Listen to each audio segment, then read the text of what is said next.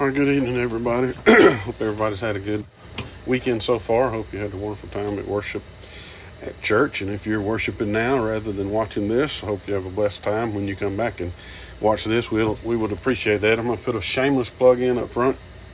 If I'm going to record this from my podcast as well. So, hey, go link to my podcast. It's RK Ministries. It's on Apple, it's on Google, and it's on Spotify, I know, and there's some others that it's out there on. But just go and like it and share it, and give me a good review on there if you like the content of it. But if you're watching here tonight, if you have comments that you want to make, put them in the comments. And if you got prayer requests, put them in the comments. If you got questions, put them in the comments. So tonight we're going to talk about the issue of forgiveness. I think next week's going to be on marriage and commitment related to that issue. And then the third week will be on the topic of hell. And then if there are no other responses on what people would like, any topics people like to talk about, I plan on starting the book of Revelation. And we'll just kind of go through it chapter by chapter, verse by verse. So I know there are a lot of prayer requests people have and a lot of concerns. So I'm going to open in prayer and ask God to bless those that are on your heart and mind, and then to bless us as we study tonight. Father, we come to you. We thank you for this privilege we have to use technology, Lord, to study your word and share the truth of your word and the gospel of Christ. And I pray, Father, that it will bring glory and honor to your name. I pray, Lord, that you would be with those prayer requests that are on the hearts and minds of those who will hear this and watch this, that you would bring blessing to the lives of those who are dealing with difficulty. You will overshadow them with your love and your mercy, that you would bring healing to those who are sick, that you would bring stability to those who are having other issues in their life, Father God. And we just thank you for what you're going to do. Be with this time we have tonight. In Jesus' name, amen. All right, the topic of forgiveness. So I thought what we would do was first start with what I guess would be the quintessential passages that people may think about when it relates to the issue of forgiveness. Now, there are probably a lot more than I'm going to mention, because I'm going to mention about 4 passages. 2 of them are the main passages I think that people would go to when they think about this issue of forgiveness, and then there are others that would relate to them in some sort of way. But the first one, obviously, in my mind, at least the first one I thought about, was the Lord's Prayer, or what I like to call the model prayer, because the Lord's Prayer is actually in John chapter 17. This is the prayer in Matthew 6 where Jesus teaches his disciples how to pray when they ask him, Lord, teach us to pray. So I thought we'd share that. It's Matthew 6, 9 through 15. Just read it, and you'll at least have it in your mind when we get to talking about these issues in just a bit. And we'll cover some of the aspects and difficulties of this particular text a little bit later on. So Matthew 6, 9 through 15. Pray then like this, and I'm reading from the ESV. Our Father in heaven, hallowed be your name. Your kingdom come, your will be done, on earth as it is in heaven. Give us this day our daily bread, and forgive us our debts as we also have forgiven our debtors. Some translation may have trespasses.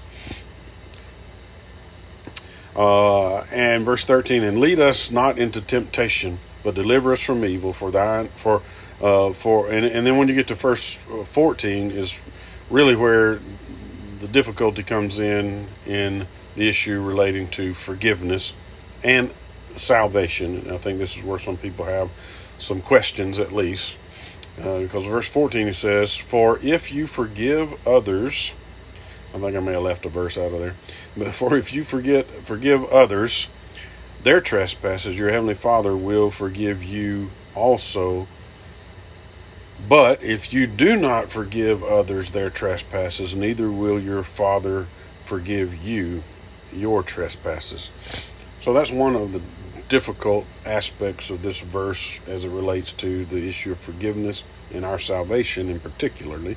And we'll talk more about that in a moment. But one of the key issues that we note right up front, that the idea of forgiveness is central to our relationship with God, and it's central to our relationship with one another. We can at least agree on that in Matthew chapter 6, 9 through 15, dealing with the Lord's Prayer, the model prayer. Then the second passage that I thought about was in Matthew 18, and it deals with the parable of the unforgiving servant or unforgiving steward, if you will. It's a little bit lengthy. It's verses 22 through 35. I think it's worth the read because, again, it gives us this flavor of what forgiveness is about, and it also has some elements we just read in the Lord's Prayer, the model prayer there. But Matthew chapter 18, verses 22 through 35 says, Jesus said to them, I do not say to you 7 times, but 77 times. Therefore, the kingdom of heaven may be compared to a king who wishes to settle accounts with his servants. When he begins to settle, one was brought to him who owed him 10,000 talents.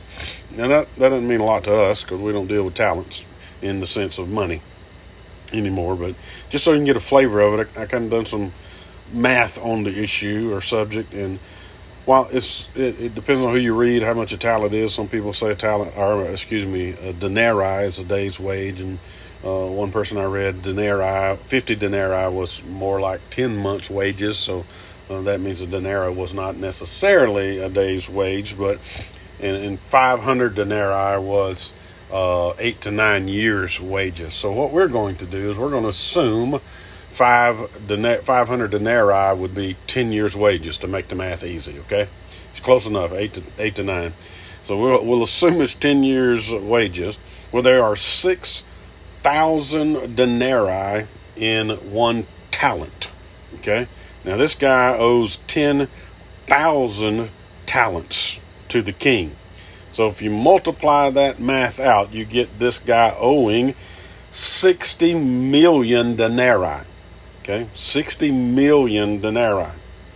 And so if you divide the 500 into that, which means it averages 10 years' wages, and the way that was based off of is one person enough money to meet their daily requirements for a day. Okay, now it'll change if you got 4 people in the family and all that. We're just making it simple. Okay, because the point of this is to show you how astronomical this guy's debt is. That's what Jesus's point was, and this helps us visualize that. So the long and short of it is, if 500 denarii equals 10 years' wages, then this gentleman owes in the neighborhood of 120,000 ye's of wages to this king. Now, I don't know about you. Even Methuselah didn't live 120,000 years. He's the one. He came close to 1,000. So this guy, the obvious point is, there's no way this guy could have paid back this amount of money in his lifetime or the lifetime of 120,000 people. Probably he couldn't have paid back this debt that he owed. It's astronomical.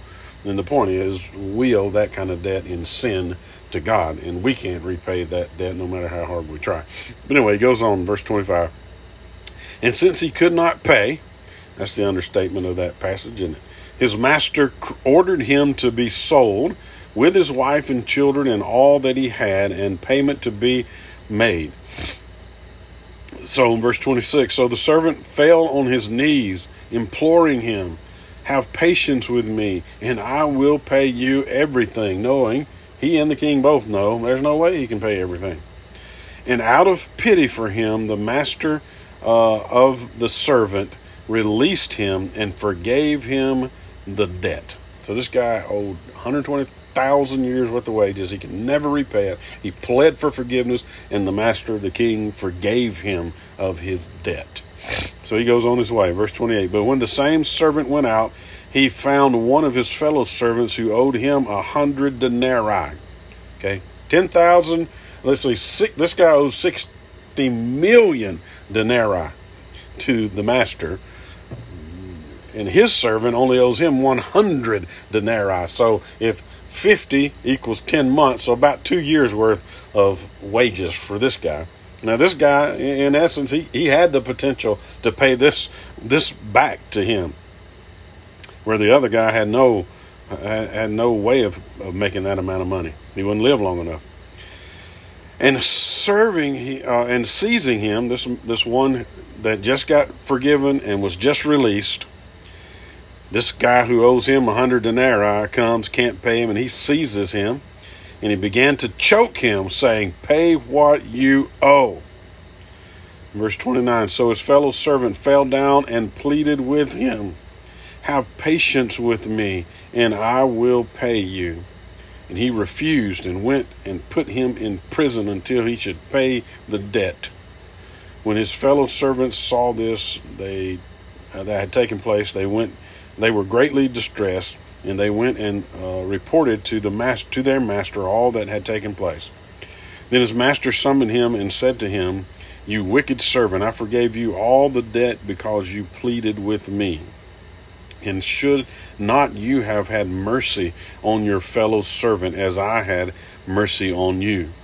And in anger his master delivered him to the jailers until he should pay all his debts. So also my heavenly Father will do to every one of you if you do not forgive your brother from your heart. So again, kind of parallels what we just read in the model prayer that Jesus gave us. And we have that difficult issue we got to deal with as it relates to salvation and this concept of forgiveness, which we will talk about momentarily.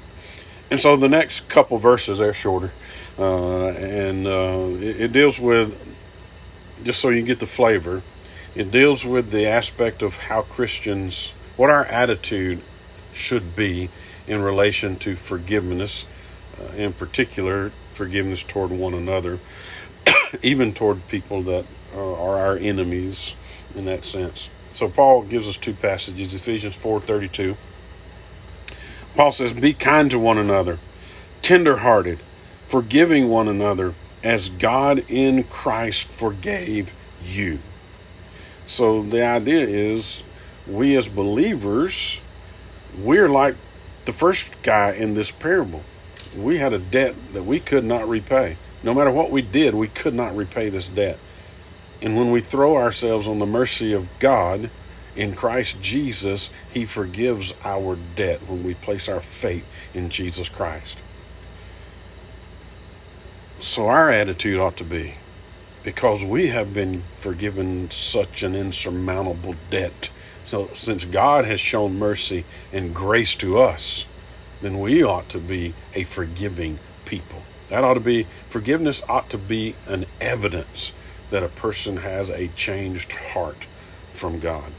And then Colossians 3:12 and 13, Paul put it this way: "Put on then, as God's chosen ones, holy and beloved, compassionate hearts, kindness, humility, meekness, and patience, bearing with one another, and if one has a complaint against another, forgiving each one, as the Lord has forgiven you, so you also must forgive." So again, same sentiment, just a different book, different letter. Paul's saying the same thing. Because God has forgiven us, we of all people ought to be the most forgiving of people. Okay? So that's the sentiment. I think that aspect, those two verses and that sentiment, along with what we're going to share about the issue of the gospel, will help us understand what is going on in the Lord's Prayer, the model prayer, and this parable to the steward with these difficult passages that we need to deal with. All right, so that's kind of an introduction to what we're going to talk about. And so I thought I'd look at it this way. Just there's about three or four, maybe 5 bullet points that we're going to talk about in light of this. So I think we need to understand the word forgiveness to start with. Okay? And I put a caveat up front. Yeah, I love word studies. I love to do word studies in the Bible, in particular in the New Testament, because I know a little bit more. Not that I'm an expert on anything. I know a little bit more about Greek than I do Hebrew for sure. But here's the danger with word studies. Words, if you open up your English dictionary and you go look up a word, well, you're going to find, hey, number 1, here's a definition. Number 2, here's a definition. Sometimes number 3, here's a definition. Well, why is that? Because when you think about words and language, words have what is called a semantic range of meaning. In other words, there's no one definite, this is the only meaning of a particular word. Or if they are, they're very few of those. That's why in our dictionaries there's usually a broad range of sentences or phrases that give us an idea of what this particular word means. Well, the same thing in Hebrew, same thing in Greek, same thing in Spanish, English, whatever. In Greek, there's a semantic range of meanings to words. So while we can do word studies and find out the general idea of what words mean, it helps us, I think, first see that, hey, there is a broad understanding of how these words are defined. But the real way to define words is in context. We can learn words, we can learn a basic meaning, but when we get into the context of what we're reading, it's going to ultimately open up what the author was trying to say by using this particular word.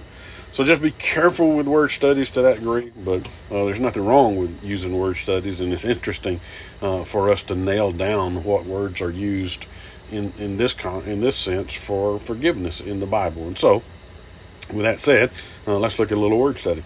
And in the Old Testament, again, this is stuff I got from other people looking on. One of my favorite tools, I got two of them now. One of my favorite tools in relation to this kind of stuff is eSword. Not that they pay me for any of this, but eSword, it is free. You can download it on your computer and download little modules for it. Some of them are free, some of them you have to pay for. But you can go on there and you can search out words by their strong number, and it'll tell you every place that Greek word or that Hebrew word is mentioned in the Old Testament for the Hebrew and the New Testament for the Greek. And so I like to do that and can find out. So some of it comes from there, and some of it just comes from other research papers I've read on these subject or issues. And then the other one is another good tool to put on your phone or your tablet or whatever. I don't know if they have a web-based or a computer-based. I'd use it on my phone almost all the time. It's Literal Word. And again, they don't pay me for this, but it's a good tool. And I like using good tools. Literal Word. I think they use the NASB as their translation of the scripture. But in the Literal Word, when you pull it up, you click on it, you can long press on a word, and it'll bring up at the bottom of the screen. If you're in the New Testament, it'll bring up the Greek word that's related to that and definitions. And the neat thing to me about this is that on the right-hand side of that little pop-up window, it will show you how many times that word appears in the New Testament, and then it'll list the verses. If you hit that little button, it'll show you all the verses, and so you can go and look at all the places that it's used and get, again, a flavor of the way it was used. And it breaks it down by books, so you can go look at all the authors and of each book of the Bible that it's mentioned in, and you can see how that author used that particular word. So it's a good way to do word studies, and those are two free tools. Don't cost you anything, and they're worth their weight in gold, in my personal opinion. All right, so Hebrew, there's really one major word that's used in Hebrew and one minor word. Now, the minor word, to me, has a clearer understanding of what forgiveness, in the sense that we're talking about it, mainly from it's a biblical perspective, but we're going to spend most of our time in the New Testament. The first word, and again, I won't pronounce these Hebrew words correctly, so don't hold that against me. It's spelled in the English transliteration of it would be Salah. So that's Salah, not to be confused with Selah, which you find in the Psalms a lot of times.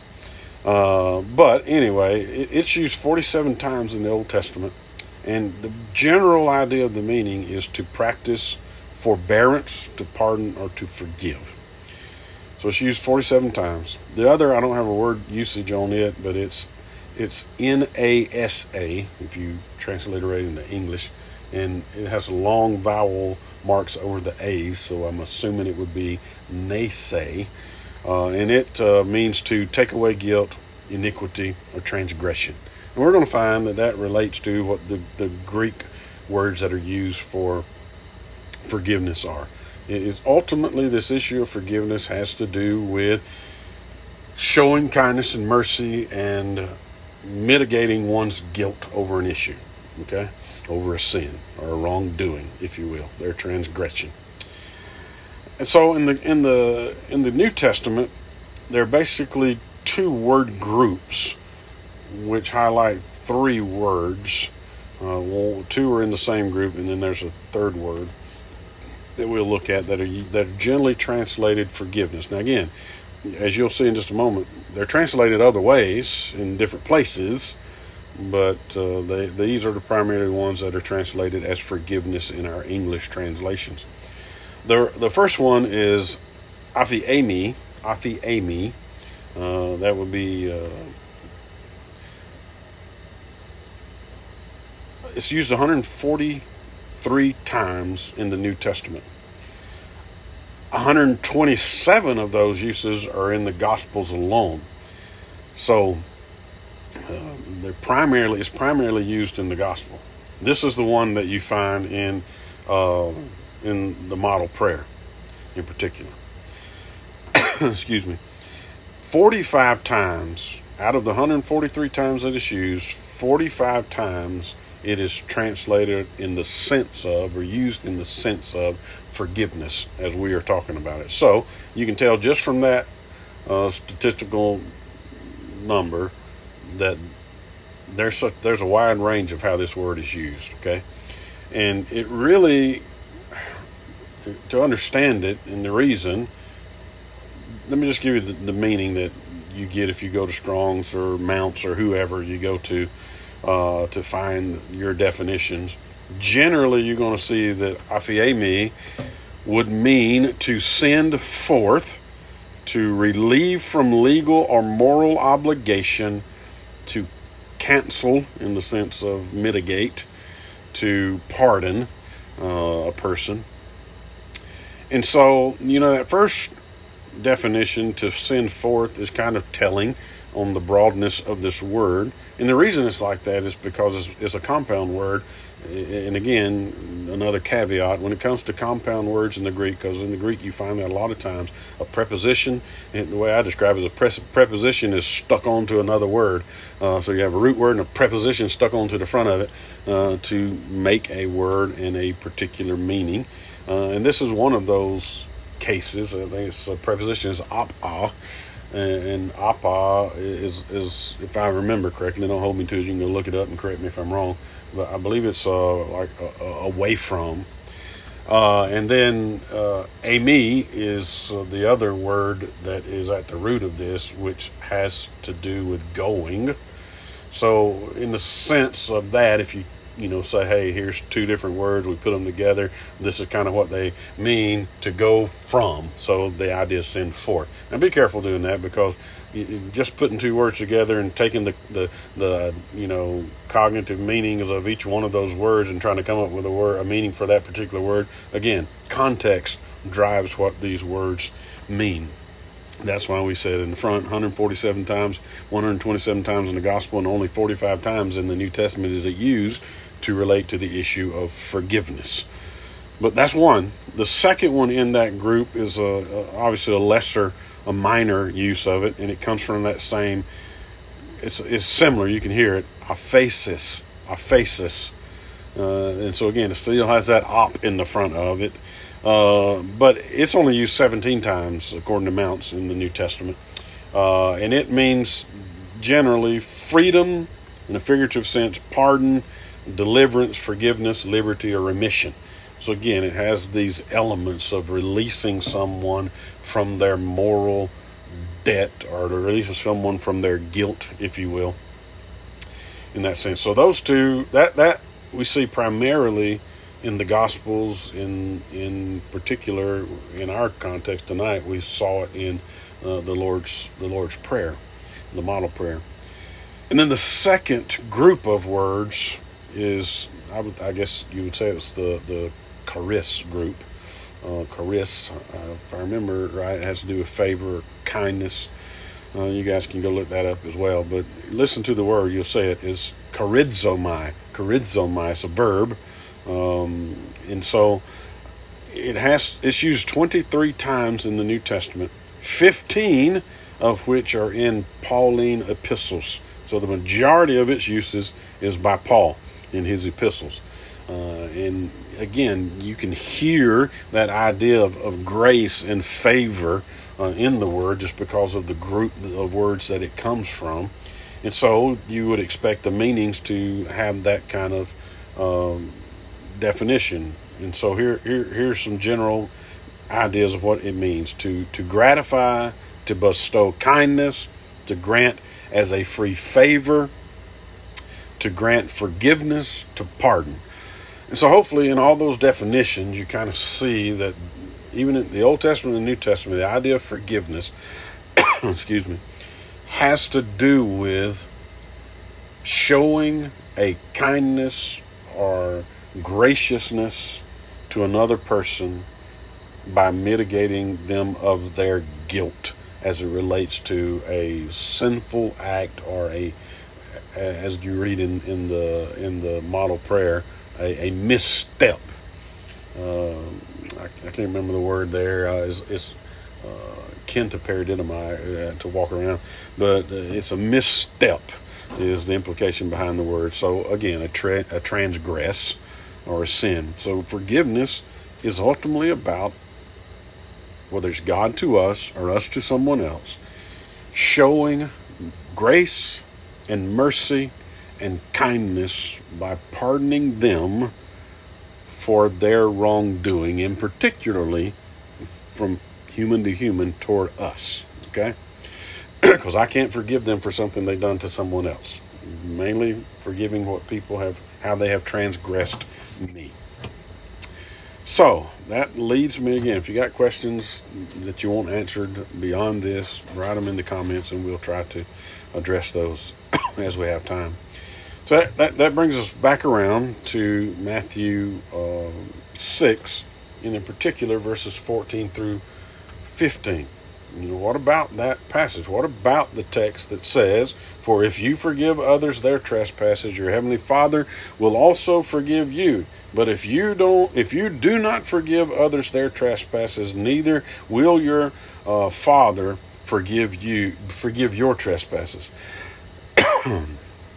Well, I think in order to help us understand that, we got to look at how this text is typically interpreted.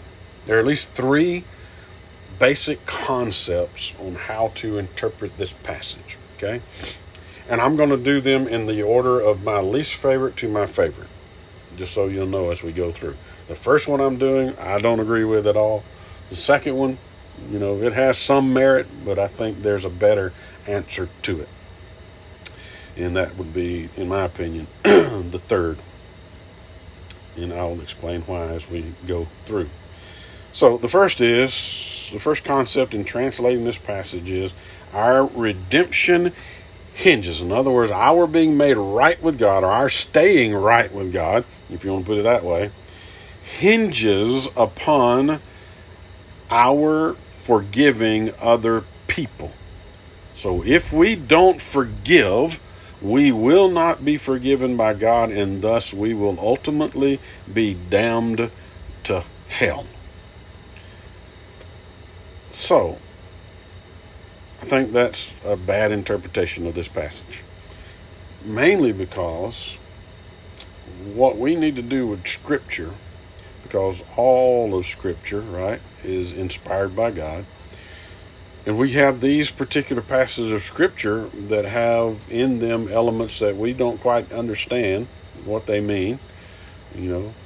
How does this fit with other places of Scripture? So what we need to do when we interpret Scripture is we need to take explicit texts and weigh texts that are less explicit in their teaching against them.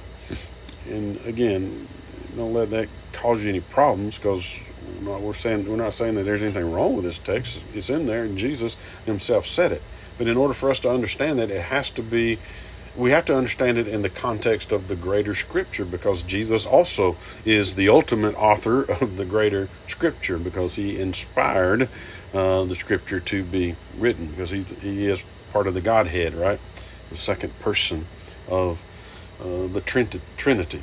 So if we think about salvation, in redemption. And here's where the rub's going to be, because we have people out there who have, in my opinion, a false understanding of redemption and salvation. If we think about salvation, Paul makes it pretty clear for us. Salvation is based upon God and not us, right? Ephesians 2:8-9, everybody knows that passage that's a believer. If you've been in church any amount of time, Christian, you know that passage. For by grace have you been saved, or you have been saved. For by grace you've been saved through faith. And then the next clause, and that not of yourself. It is a gift of God, not of works, lest any man should boast. So, if we say that our salvation or our being made right with God is hinged or linked to this idea of our forgiving other people, then we have just thrown out what the Bible teaches us about salvation, that Jesus is the author and finisher of our faith. It's all about Him and not us. And we'll talk more about that when we get to the end of this conversation in just a moment, because I believe the Bible is very explicit when it deals with the issue of salvation, that it's all of God and not of me. Nothing I do makes me right with God. What God has done in Christ Jesus, my only response is to bow my knee to Christ, to repent and believe, right? And when I believe in Christ, and again, that's not of a work. What did Paul say? That's not of yourself, grace nor the faith, he says. And again, we talk about that later. He says, for by grace are you saved through faith, comma, and that's not of yourself. God's working in us to open our eyes to the fact that we are lost people, that we need a Savior. And our option at that moment is to believe the truth or reject the truth, right? So anyway, God is the author and finisher of salvation. So I don't believe in works-based salvation. So I don't believe that that's what this text is telling us, that we won't be saved if we don't forgive. Now, I'll answer the other question that's probably in your mind in just a moment. Does that mean we can just not forgive anybody then? And no, the answer to that is no. And I'll tell you why when we get to the end of this. All right, so second option is this refers to daily cleansing. And the illustration used is Peter, when Jesus grabs the bowl and the towel, right? And he goes to wash the disciples' feet. And he comes to Peter. If you remember the story, Peter says, hey, don't wash my feet. I need to be washing yours. You don't wash my feet. And Jesus says, hey, if I don't wash your feet, then you have no part of me. And then Peter says to Jesus, well, not just my feet, Lord, my whole body. Wash it. And Jesus said, your body's clean. You don't need your body washed, just your feet. And the implication is most commentators or most Bible teachers generally, you say most, that's paint with a broad brush, but the ones that I've heard and listened to, I'll put it that way, generally think that in the way of that represents this daily cleansing that we have from the Lord, in the sense that as we go through this world, we do get tattered, we do misstep, we do sin, but we can come to God, and we, again, not confessing for salvation, but agreeing with Him that what we've done was sin, and asking Him to help us and purify us. It's that work of sanctification in our lives is probably a better way to put it. It's the act of God sanctifying us through the work of the Holy Spirit in us, conforming us more and more into the image of Jesus Christ. But again, to me, that falls way short of what's going on in this passage, because that really only applies to me as a believer.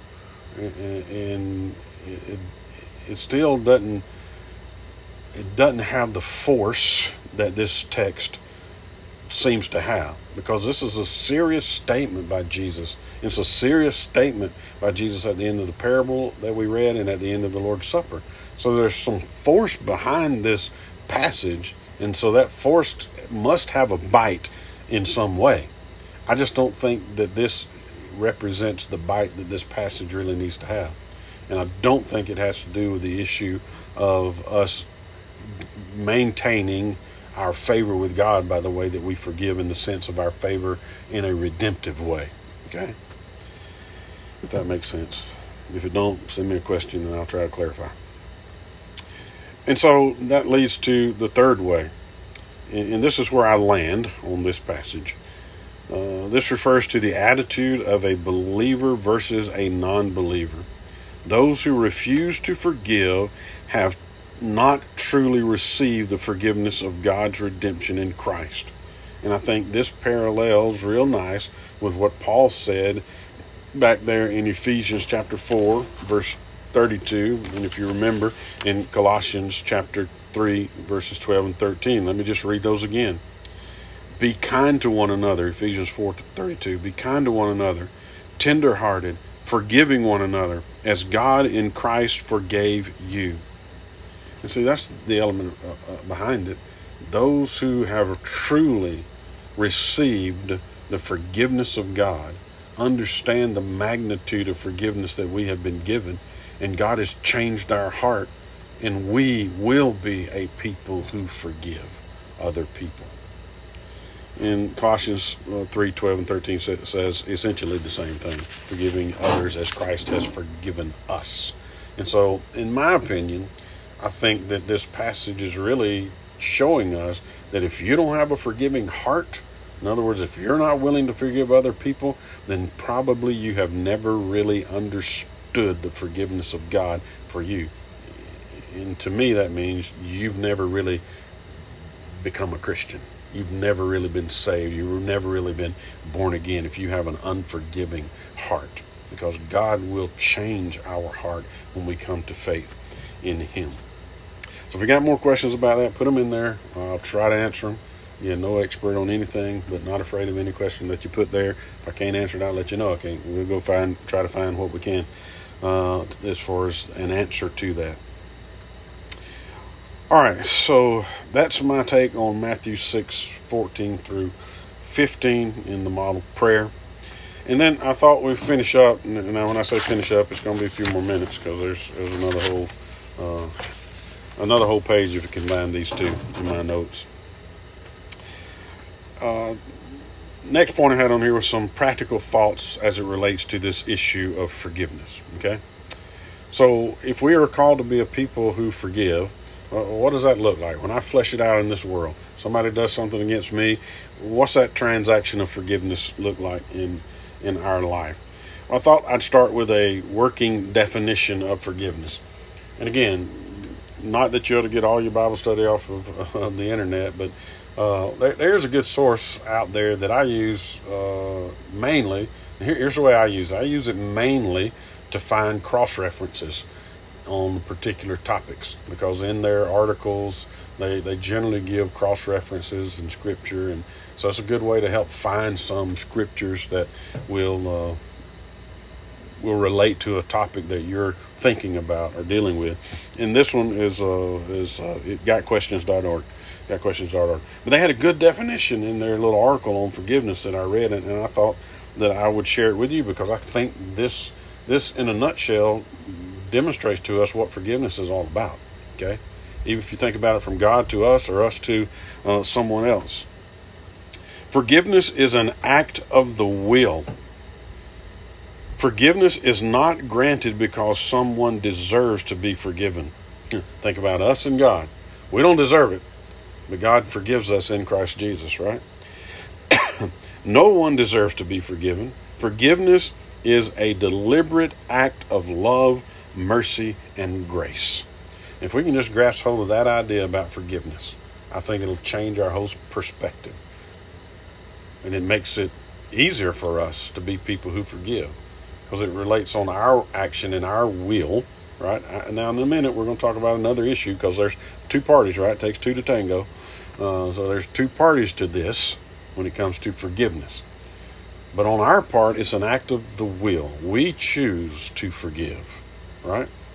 The other person has a part to play, and if they don't play that part, then we have another avenue, I think, that we can go down, which also, I think, helps us understand why what is being said in Matthew 6 in the Lord's Prayer, the model prayer, has nothing to do with our salvation, because of this other avenue that we find in Scripture. All right, where was that? So, good definition, working definition. Now, I just kind of put questions to answer, maybe, in this way. And here's one that I think we always ask, or we hear asked about, and maybe you're asking about forgiveness.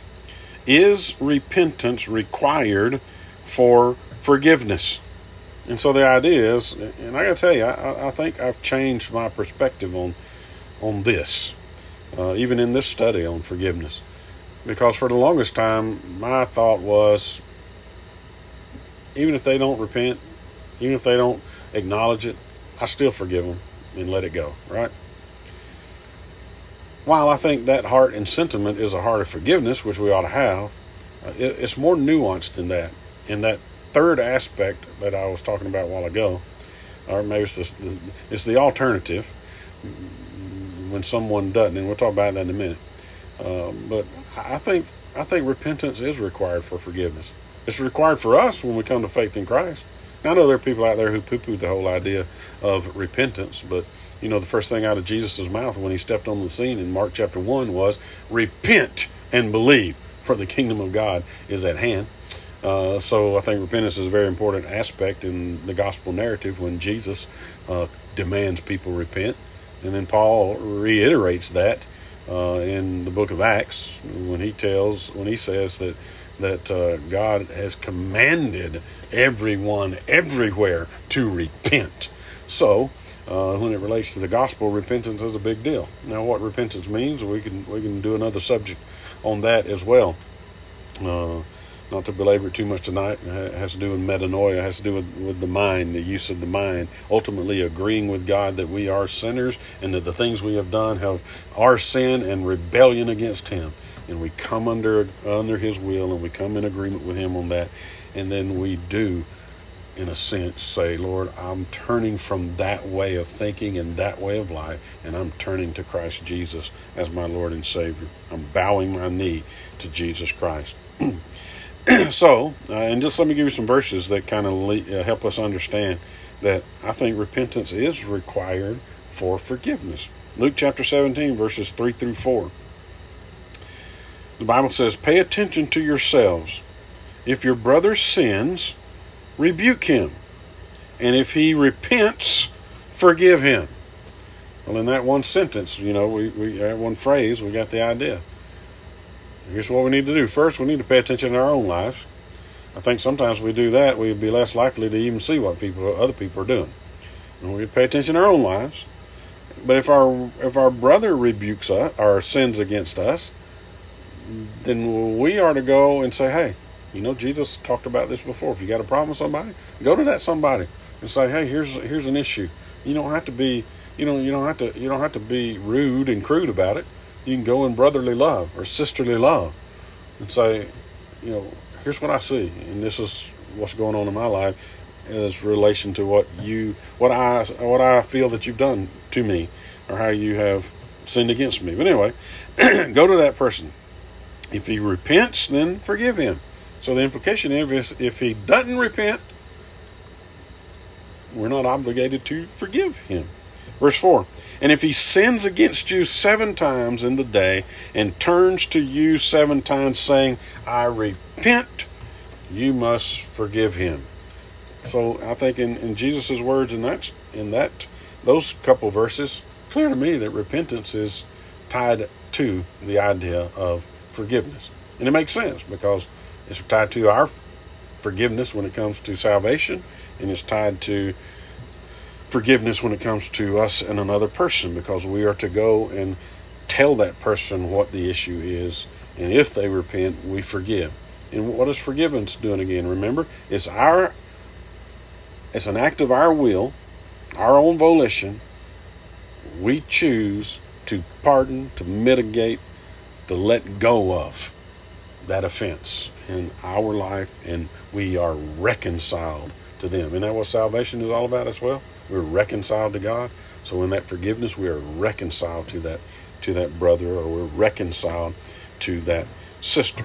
So that raises the other question: what if they don't repent? Because clearly that passage seems to indicate that repentance is required for forgiveness. So what if they do not repent? Well, then here's what you do. I'll read a verse to you in just a couple of verses, just a second. Here's what you do. You relieve yourself from that burden. and you turn it over to the Lord. You don't bear ill will to them. You don't seek vengeance upon them.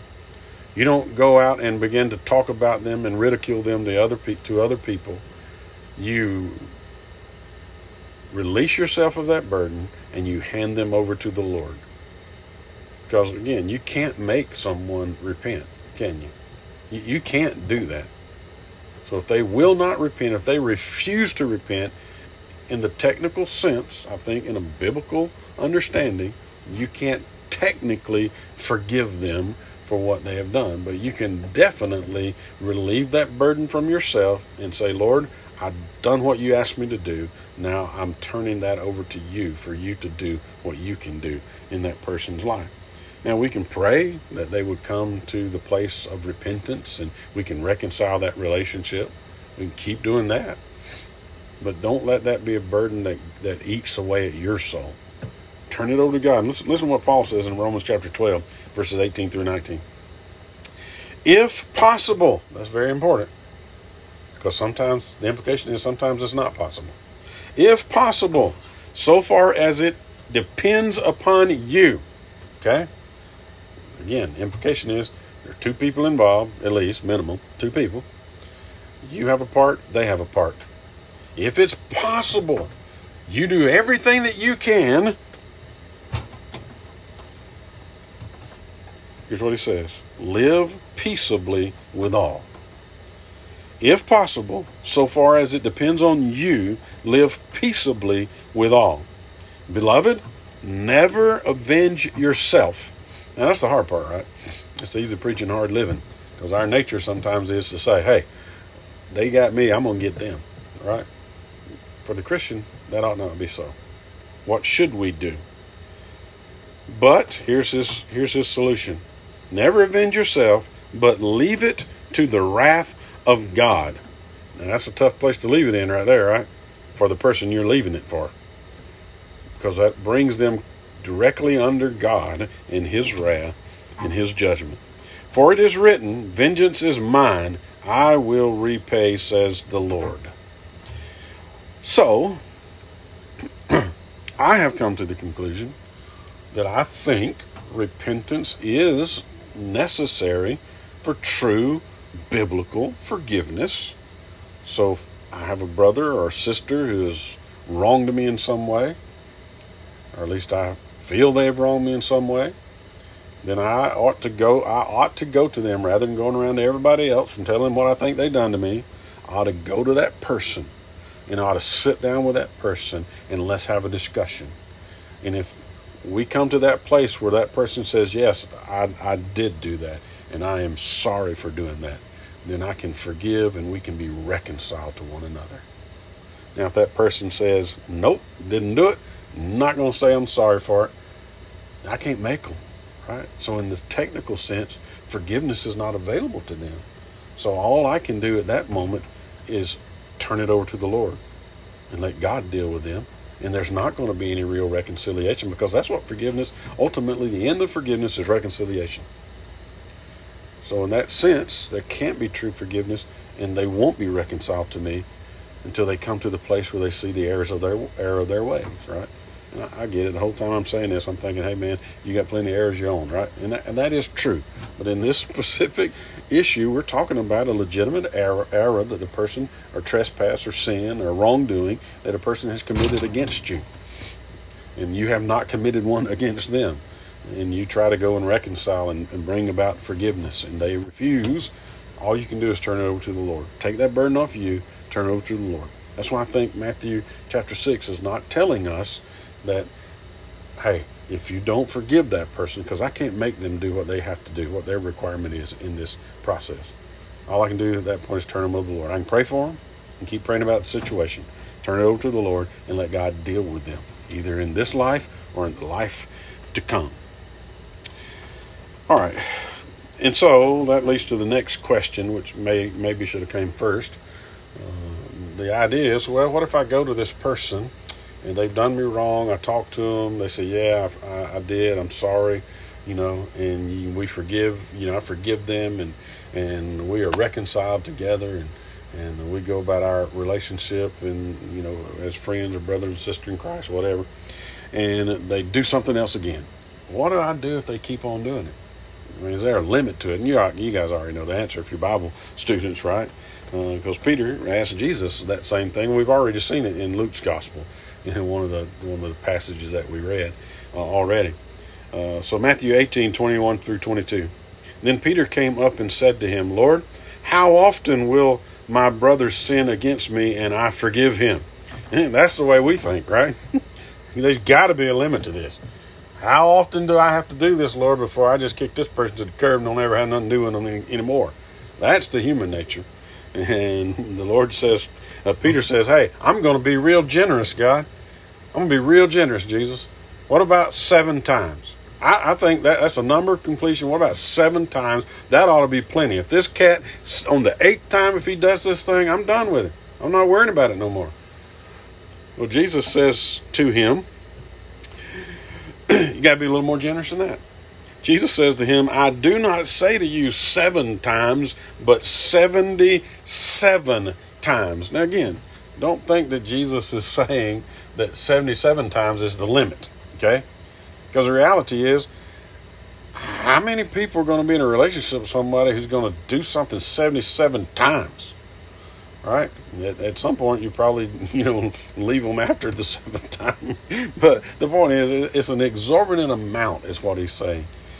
As many times as it takes. That's the heart of the believer. As many times as it takes. You go to that person.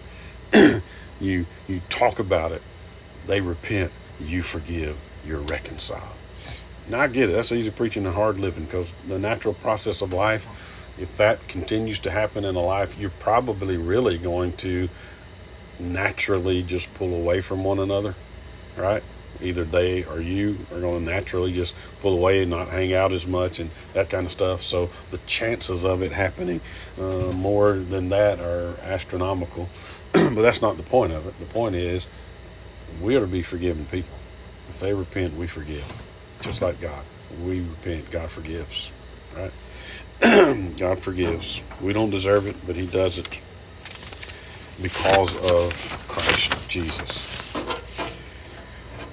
All right, so that brings us back full circle to this whole idea of our attitude.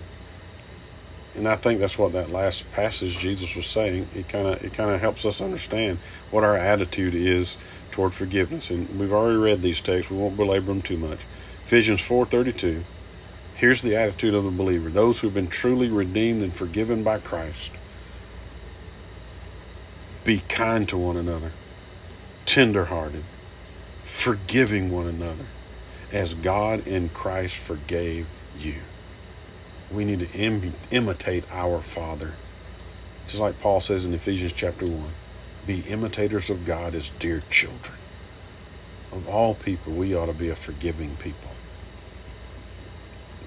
That's the character of Christianity. That's an evidence that we have been redeemed by God through Christ.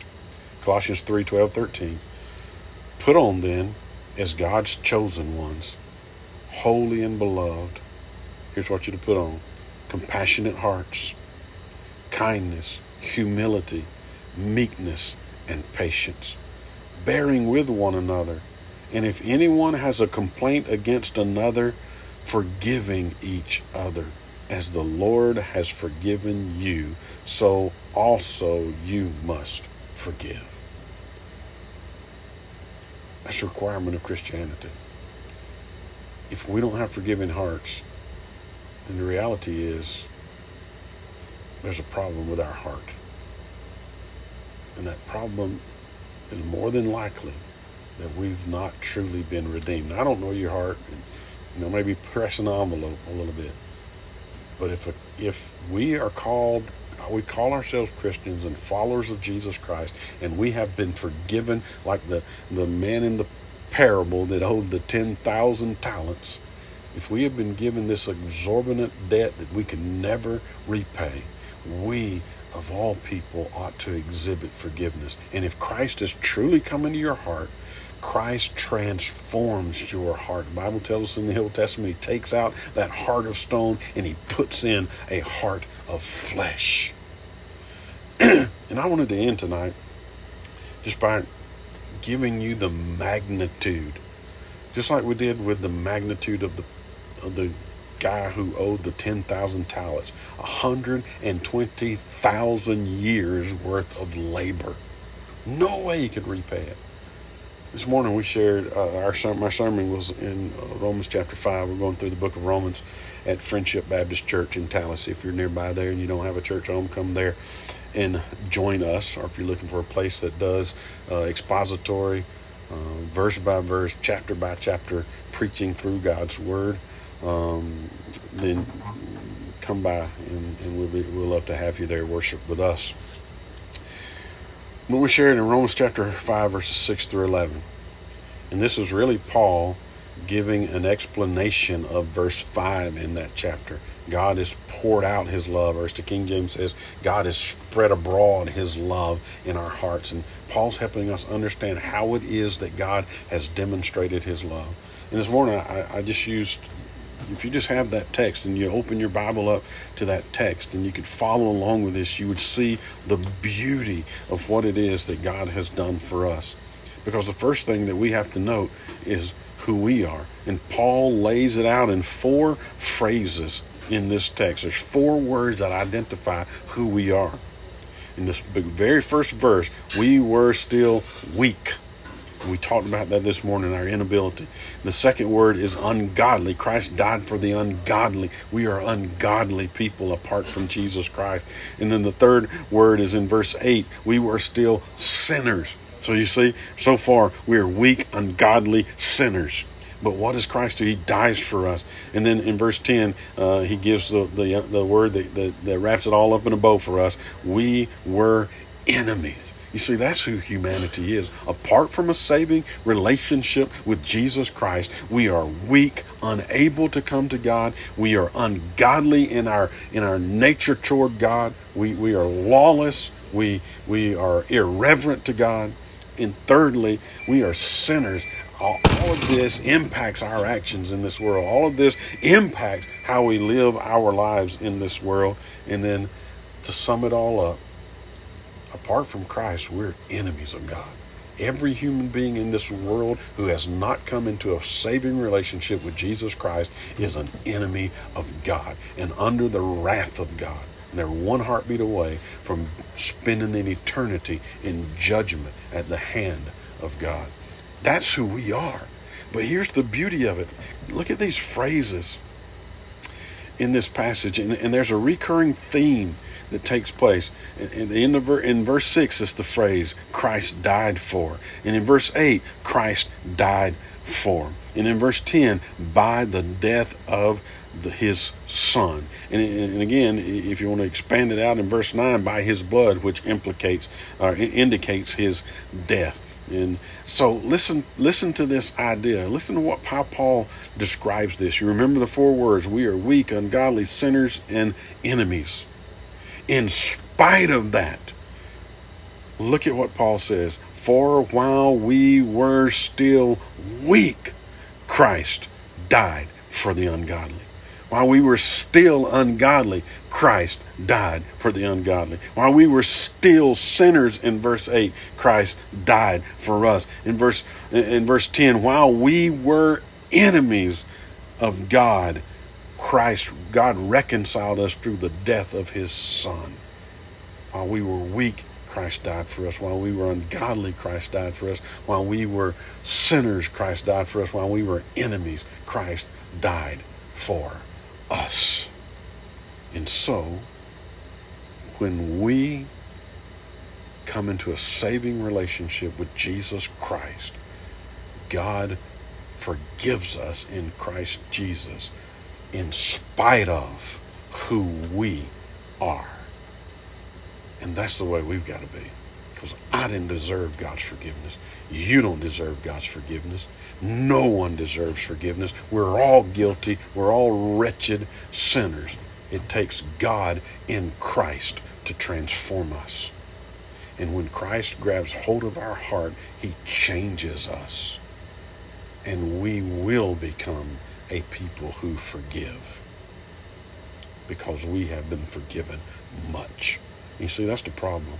That's the problem with the world today. It's the problem with the way we share the gospel today. People don't realize, even believers sometimes don't realize how much you have been forgiven.